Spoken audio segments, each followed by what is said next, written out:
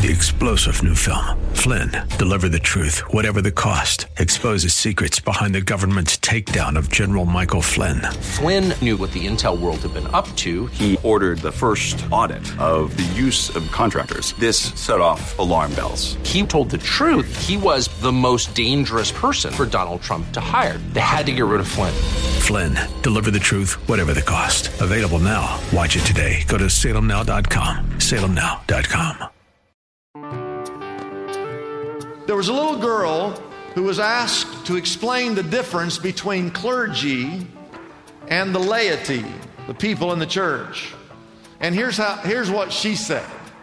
She said the clergy are paid to do good, and the laity are good for nothing. And she meant that they're good for free is what she meant to say. But today, all of you who are good for nothing, I hope to help you to be good for something.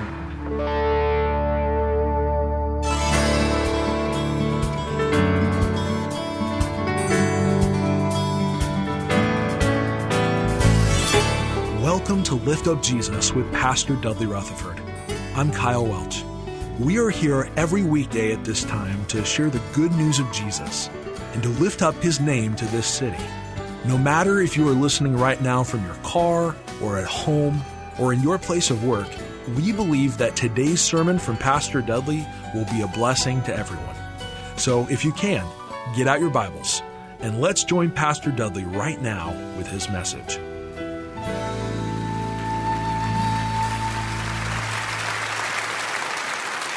Take your Bibles and turn to 1 Corinthians chapter 12.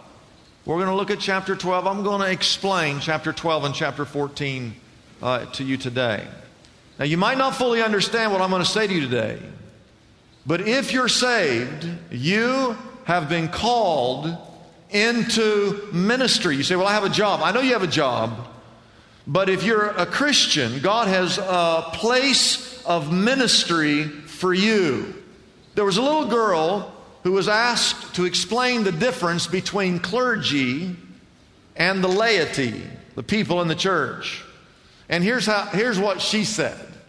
She said the clergy are paid to do good, and the laity are good for nothing. And she meant that they're good for free is what she meant to say. But today, all of you who are good for nothing, I hope to help you to be good for something.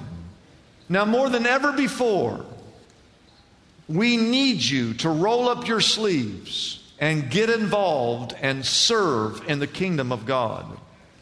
My entire life, and I've lived over half a century, I have never seen a time where the moral standards are as low as they are right now. We are losing our religious freedoms across this land. As a nation, we have turned our back on God. Our government is no longer upholding the laws of this land. We are a post-Christian nation, and there are millions who are lost in their sin without Christ. Now, we have people who come to church, just look around. And we have people who actually listen to the sermons. But when church is over, they leave.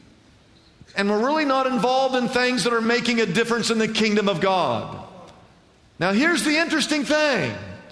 At the same time that our morals that are an all-time low, there has never been a better time to share Jesus, because people are desperate. They've tried humanism. They've tried the New Age movement. They've tried secularism and meism. They've tried everything underneath the sun there is to try, and nothing in this world satisfies. And so they're hungry and they're searching. And in my humble but accurate opinion, God has called each of us to serve and to minister and to make a difference in this world. And not only, and here's the whole sermon, not only has He called you to do ministry, He has equipped you to do ministry. to get the job done.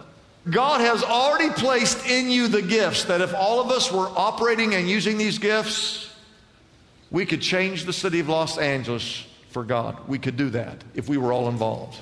We could do it. So number one is the description of these gifts. And they're found in verse 1. I want you to write this, or look at verse 1. Now about spiritual gifts. This is 1 Corinthians 12. Brothers, I do not want you to be ignorant. Now whenever anyone says, I don't want you to be ignorant, it's because you're ignorant. Okay? Number one, write this down. These are spiritual gifts. I don't want you to be ignorant about spiritual gifts. The average Christian, the average church is ignorant about these gifts. I think, of course, the reason is we've never taken the time to actually study this text in detail. I want to tell you this. Everybody look up here. We're only going to scratch the surface. I guarantee you, when I'm done preaching today, I guarantee you this. When I'm done, you're going to have more questions than you have right now. You're going to have more questions than I have answers for.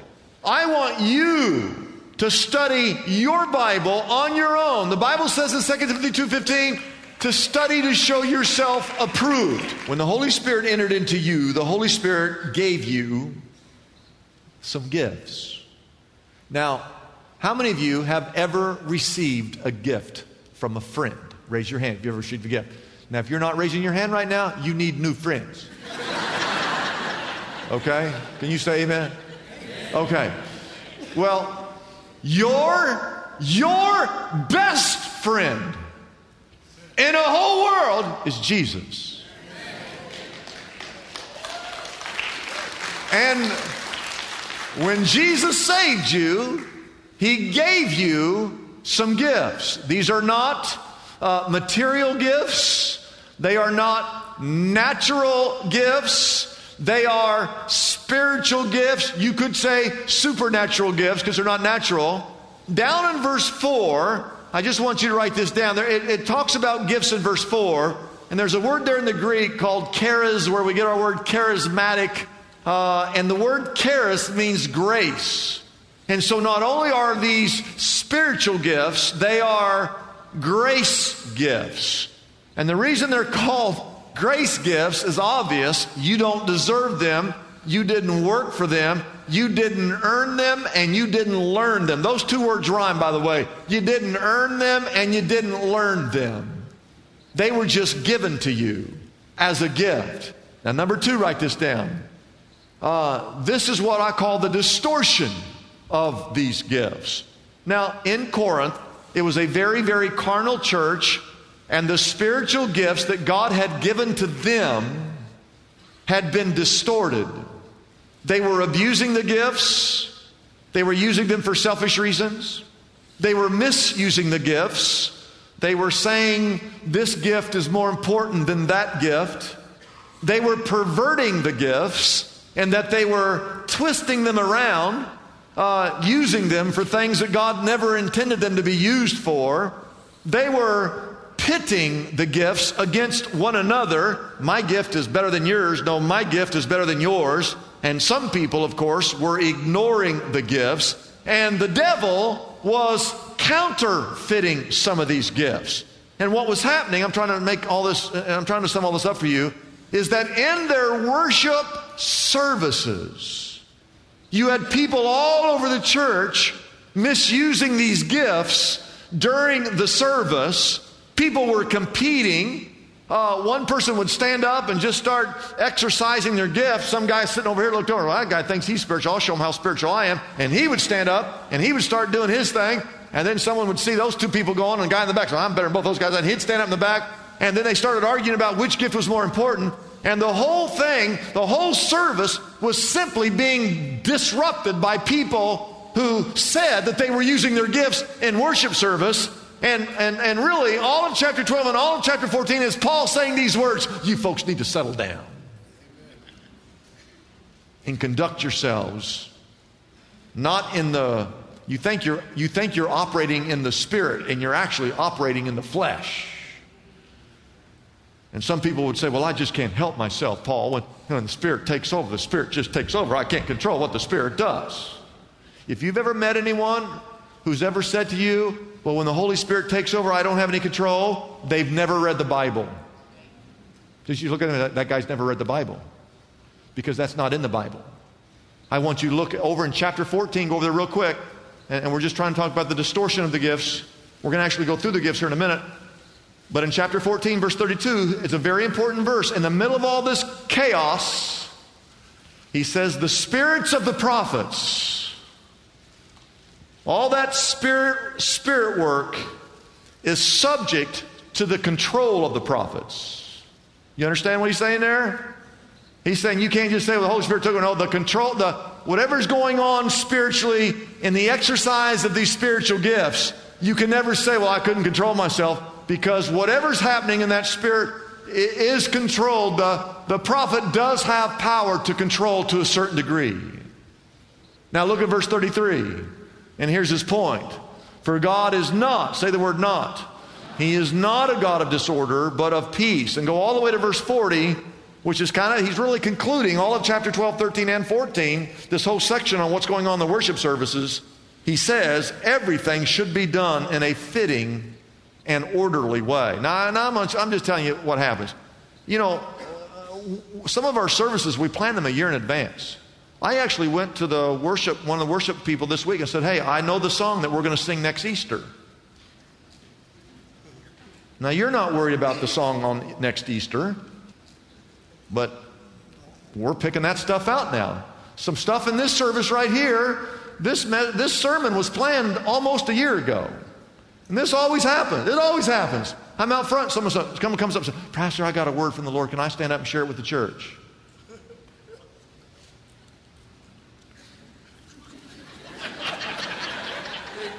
And I go, no. And the reason I say no is because God is a God of order. If I let that guy get up and give the word, guess what's going to happen next week? I'm going to have 10 people come and say, hey, I got a word from the Lord. Oh, okay. And then 20, then 30, then 50. And then pretty soon our church would be as chaotic as the church in Corinth. And so everything here is done. I just want you to know that God is a God of order. We do everything.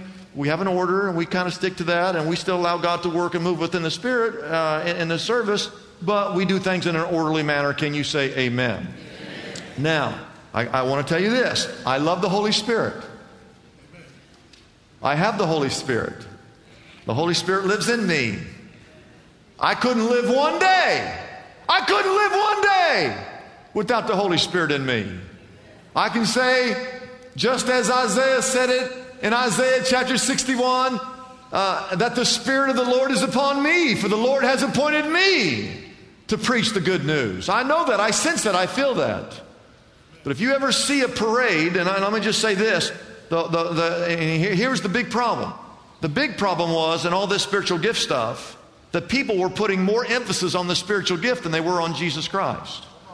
And according to John chapter 16, verses 13 and 14, the Holy Spirit's job is to magnify Jesus. All right? Now you gotta understand, if everyone's just talking and everyone's doing their thing, it's very distracting for someone who walk in here. No one's going to hear anything about Jesus. And so we do things in an orderly way because we want everyone, when they come and when they leave, to have heard something about Jesus Christ. And as I said, I love the Holy Spirit. The Holy Spirit is in me, but the only reason the Holy Spirit is in me is that I might point people to Jesus Christ. Adrian Rogers said, if you ever see a parade, you'll never see the Holy Spirit leading the parade. If it's a spiritual parade. You'll see, if there's a spiritual parade, you'll see Jesus leading the parade, and you'll see the Holy Spirit on the sidelines telling everybody, look at Him, look at Him, look at Him, look at Him, because the Holy Spirit's job is to magnify Jesus Christ. I want to show you this verse of Scripture. In every little detail of the whole church, do not ever forget this one verse. Colossians 1 verse 18. It says that He, Christ, say Christ. Christ is the head of the body. He's the head of the church. He is the beginning and the firstborn from among the dead, so that in everything He might have the supremacy. Amen. You want to know whether or not this is a church? If you want to know whether or not this church is Spirit-filled, if you want to know if my preaching is Spirit-filled, if you want to know if our music is Spirit-filled, if you want to know if you're operating your gift under the guidance of the Holy Spirit of God, you have to answer one question. Does it give preeminence to Jesus Christ? And if it does, then it's Spirit-filled. And all God's people said, amen. Now, number 3, let's get to this, the diversity of the gifts. And I have this where you don't have to fill in a lot of blanks because I got to talk so fast I don't have time for you to write stuff down. But in verses 4, 5, and 6, you're going to find the word different. Say the word different. You're going to find it 3 times. In verse 4, once in verse 4, once in verse 5, and once in verse 6. And again, I go through that. You just kind of look at your Bible or look at the screen. Verse 4, he says there's different kinds of gifts and different kinds of service and different kinds of workings. And all that means is that God works through many different kinds of gifts. And this is not a congregation of clones. We're not all the same. Now, we have the same Spirit. If you're a Christian and I'm a Christian, I have the same Spirit of God in me, and you have the same Spirit of God in you. The Spirit is the same, but the gifts are different. And in the Bible, there's all kinds of different lists of gifts. We're only going to look at 2. I don't even have time to get through the 2. So there are other gifts. That's why you need to study your Bible. Again, I just want to pique your interest so you'll study much deeper. And I want to begin on the left side of your bulletin, back in chapter 12. I want to go through these gifts and just touch on them briefly. First, in verse 8, is the gift of wisdom. To one there's given through the Spirit the message of wisdom. Everybody say wisdom. Wisdom is not just being smart. Wisdom is not common sense. It's uncommon sense. It's wisdom that comes from God. In all issues and all situations, there are some people that know exactly what you should do. The gift of wisdom is the one who has the ability to know God's will.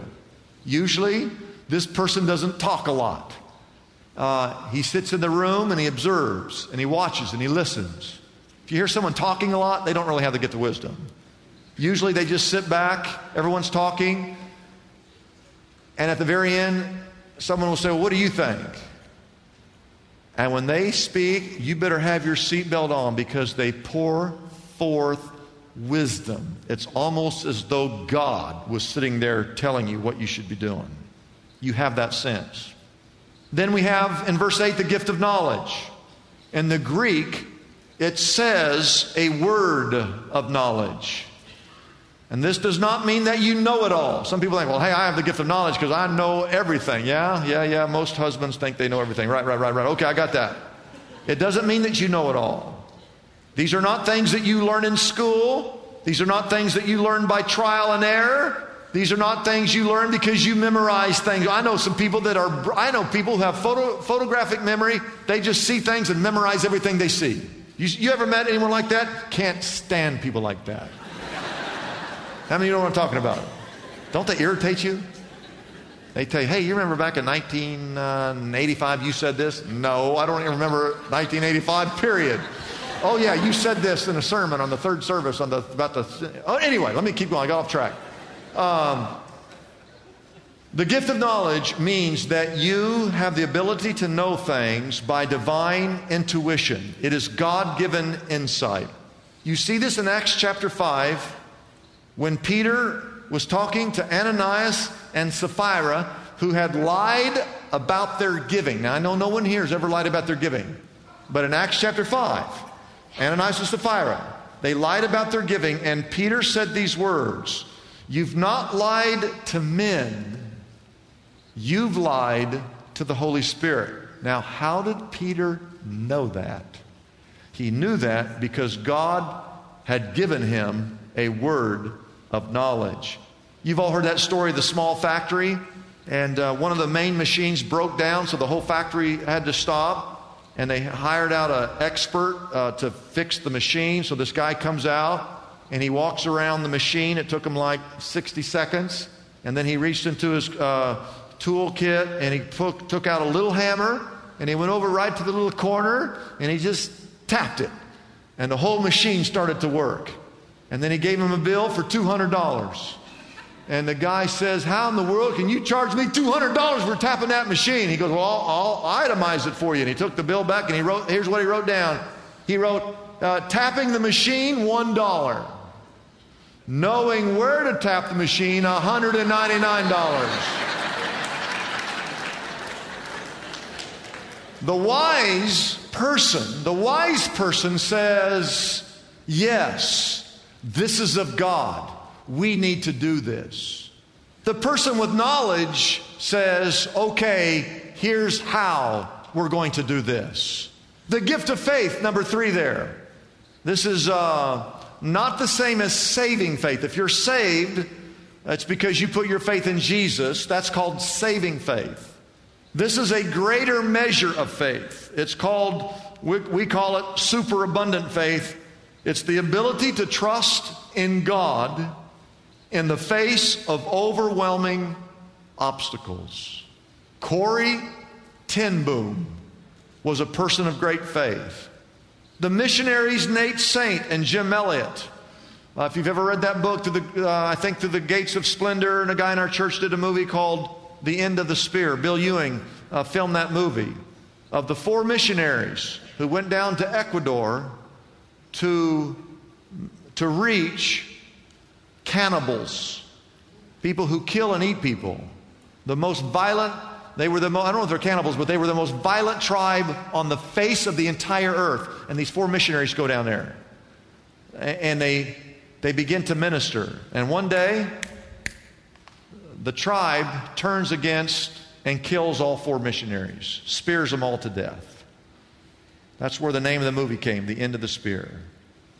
You say, well, that's great faith to go into that time. Well, that's faith, but I'll tell you the greater faith than that, are the widows of those men who died after their husbands were killed. The widows said, I know they killed our husbands, but we need to go in and see if we can reach this tribe. And so the widows go into the tribe, and lo and behold, the tribe, they become Christians. And the most brutal tribe in the world becomes the most loving tribe. Now, those women that went back in there, that is supernatural faith. Amen. Now, Noah had that faith when he built the ark. Abraham had that type of faith when he was willing to sacrifice his one and only son. The 12 disciples had that faith when they were willing to leave their jobs to follow after Jesus. Paul and Silas had that faith when they were praying in a jail at midnight. And it's that person who's willing to trust in God no matter what the circumstances. It's a gift of faith. Then we have the gift of healings in verse 9. God has many ways to heal. He can heal by miracles, and He can heal by medicine. He can heal instantaneous, or He can heal over time. He can heal by doctors, or He can heal without doctors. He can heal by answering your prayer. God is the physician of all physicians. It's a blessing for us to bring this program to you every day. We exist only by our faithful partners who support us through their prayers and financial gifts. If Pastor Dudley's message has been a blessing to you, we would like to encourage you to consider joining in partnership with us so we can continue to be here every day to bless others with this important ministry. Your gifts, whether large or small, are greatly appreciated and go directly to help keep us on the air. You can find out more about supporting us by calling our toll-free number, 888-818-4777. That number again is 888-818-4777. We have operators standing by and ready to take your call. You can also support us by going to our website, liftupjesus.com/reach. That address again is liftupjesus.com/ and then the word reach. We live in the most distracted culture in the history of the world. We see about 10,000 messages every day. We even touch our phones about 2,000 times a day. We're literally being overwhelmed with information. That's why there's no better time than right now for Dudley Rutherford's remarkable new book, One Thing. Rediscover a simpler faith in our complicated world.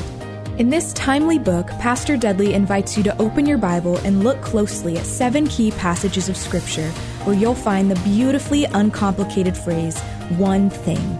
These scriptures will quiet all the noise that you're hearing and call you back to a simpler faith. Dudley Rutherford has discovered the secret of how to focus our lives on the one thing that matters. What if you could find that simplicity? It's waiting out there, and this is your roadmap to freedom. Contact Lift Up Jesus today and get your copy of One Thing, the book that could finally change everything. I'm Kyle Welch, inviting you to join us tomorrow at this same time as we again lift up Jesus with Pastor Dudley.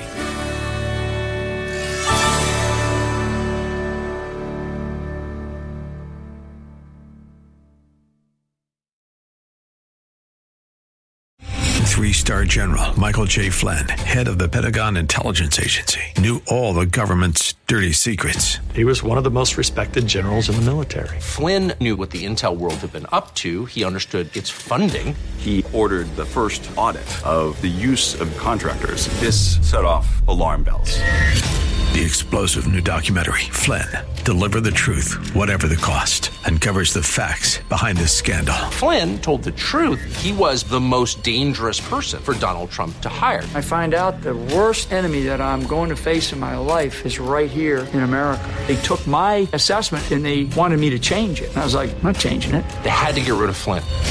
With in-depth interviews, archival footage, and never-before-seen personal records of the man behind the headlines. I just felt like I was drowning. Flynn, Deliver the Truth, Whatever the Cost. Available now. Watch it today. Go to salemnow.com. salemnow.com.